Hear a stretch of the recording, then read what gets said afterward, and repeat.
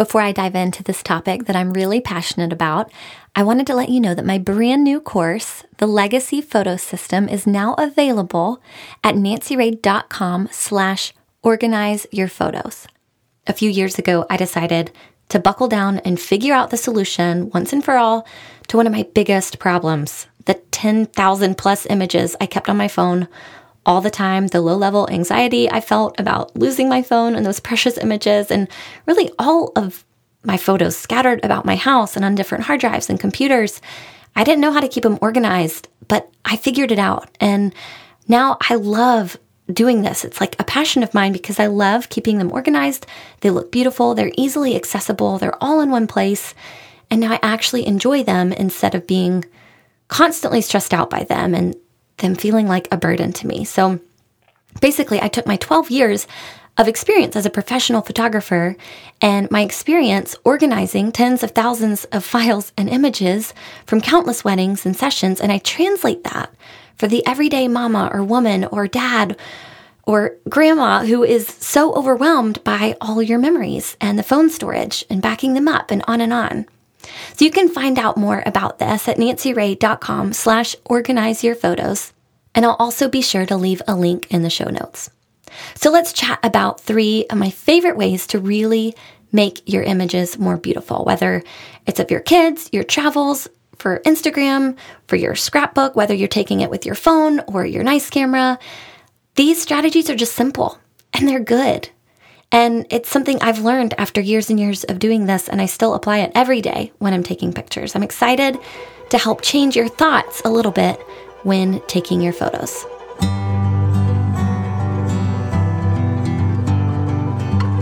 You're listening to Work and Play with Nancy Rae, episode 54. Much of our daily lives can be divided into 2 categories, work and play. Simply put, that is where our life and our legacy take place. This is a podcast all about learning to work and play well, which leads to a healthy soul and a fulfilling life. Let's dive in.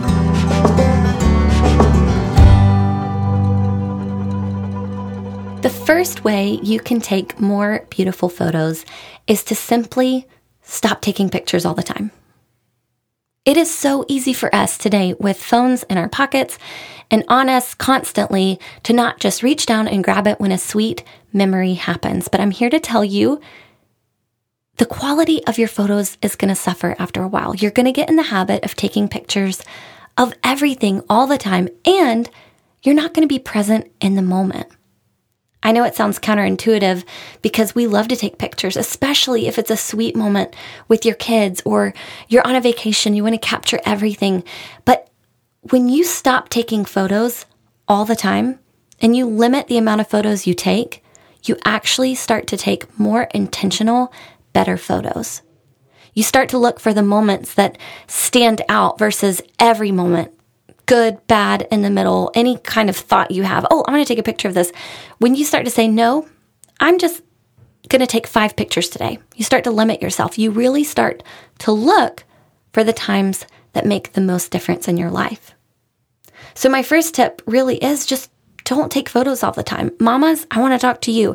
Don't take photos of your kids all the time. It's overwhelming when we have so many photos that we take. Of course we love them. Of course we love our children. Of course we want to document their precious, fleeting lives. But think about it from their perspective too. They're seeing you with a phone in your hand all the time. Millie, my precious 4-year-old, gets so frustrated with me because of course I want to take her picture all the time. She's so cute. And I don't know if anyone listening has the same problem, but a lot of times she just goes, no, mommy, no. She doesn't want it because I think she just wants me there. And when we stop taking photos all the time, it becomes less bothersome to them. We can be a more present mama. And when we do take out our phone to take a picture or our camera, they're more likely to engage and actually behave well when it's not something that's happening all the time. Number 2, another secret for taking more beautiful photos is simply to wait for good light. Photography is all about light. Your camera is constantly interacting with light. And if you can simply move into another room where it's brighter and there's more sunshine coming in the windows, or avoid taking pictures when it's dark and things might get blurry or it just doesn't look as good. Do it. Just make the decision and say, hey, I'm going to wait for good light, because when it's low light, what happens in your camera is it has a hard time getting the focus really crisp. And so a lot of times it takes us an extra minute to focus. And so we snap the picture and it's not ready. Or it's just the shutter speed slows down. I know these are some technical terms, but basically it can't slow down enough to capture the image it needs to, and it ends up being blurry.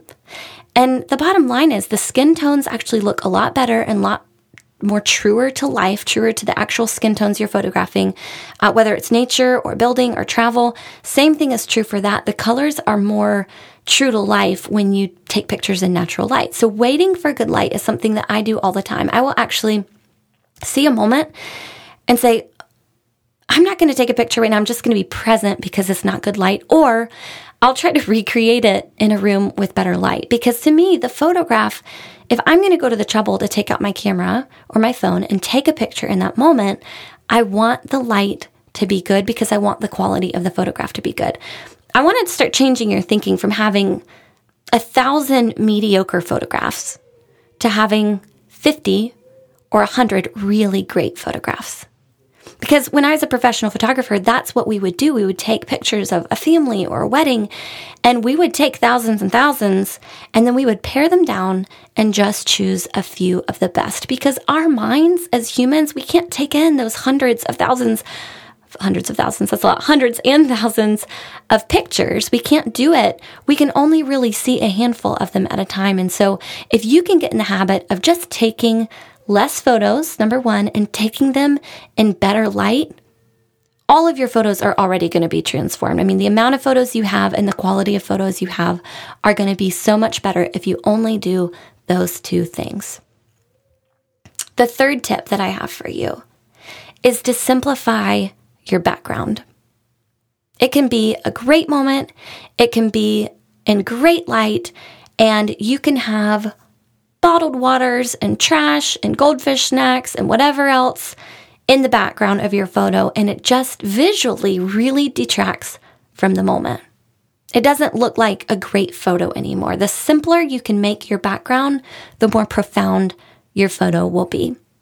So a couple of ways to do this. You can simply change where you're standing. You don't have to change the moment at all. You can just take a few steps to the left or the right, reposition yourself, and just quickly scan the room and see, hey, where is the simpler background? Where can I shoot towards where the background isn't going to be quite as distracting? If you're actually purposefully taking an image of your daughter or your son or something, an object or a scene, just kind of think about it before you start snapping the picture. Could you ask them to stand in front of a blank wall? Could you ask them to step out in this field where the playground or something else isn't behind them but is just empty? Because when you have a lot of negative space or a clutter-free, simplified background, the image that you're taking is going to be so much stronger, and your eye is going to visually just be drawn to the thing that you're taking a picture of.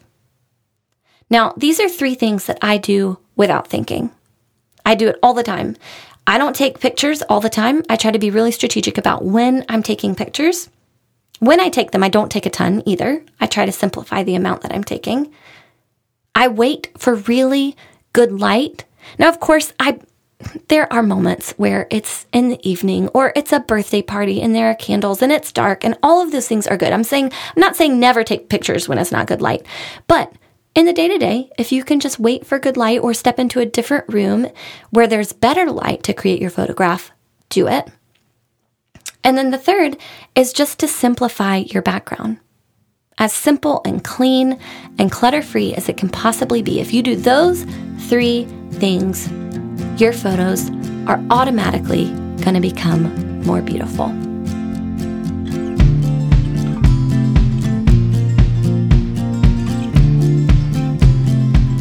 For the Work and Play Corner store today, I wanted to mention my brand new course that I just released, the Legacy Photo System. I know I mentioned it in the beginning of this episode, but I wanted to mention it one more time. I walk you through how to organize your physical photos, your digital photos, and how to set up a cadence moving forward that will keep you on top of your photos so that you don't get overwhelmed again. You can find out more about that by visiting nancyrae.com/organizeyourphotos. Thanks for listening to episode 54 of Work and Play with Nancy Rae. Everything I've mentioned today can be found in the show notes at nancyrae.com/podcast/54. And you can find me at nancyrae.com or follow me at Nancy Rae on Instagram or Facebook almost daily. One big thing that's important to me in our relationship with taking pictures is the relationships on either side of the camera. And I talk about that a lot in my course because I really want us to start being very intentional about how photography is affecting our relationship. So I'm going to end this episode with a quote by Edward Steichen, which I love. A portrait is not made in the camera, but on either side of it. Thanks so much for listening, and I'll catch you next time.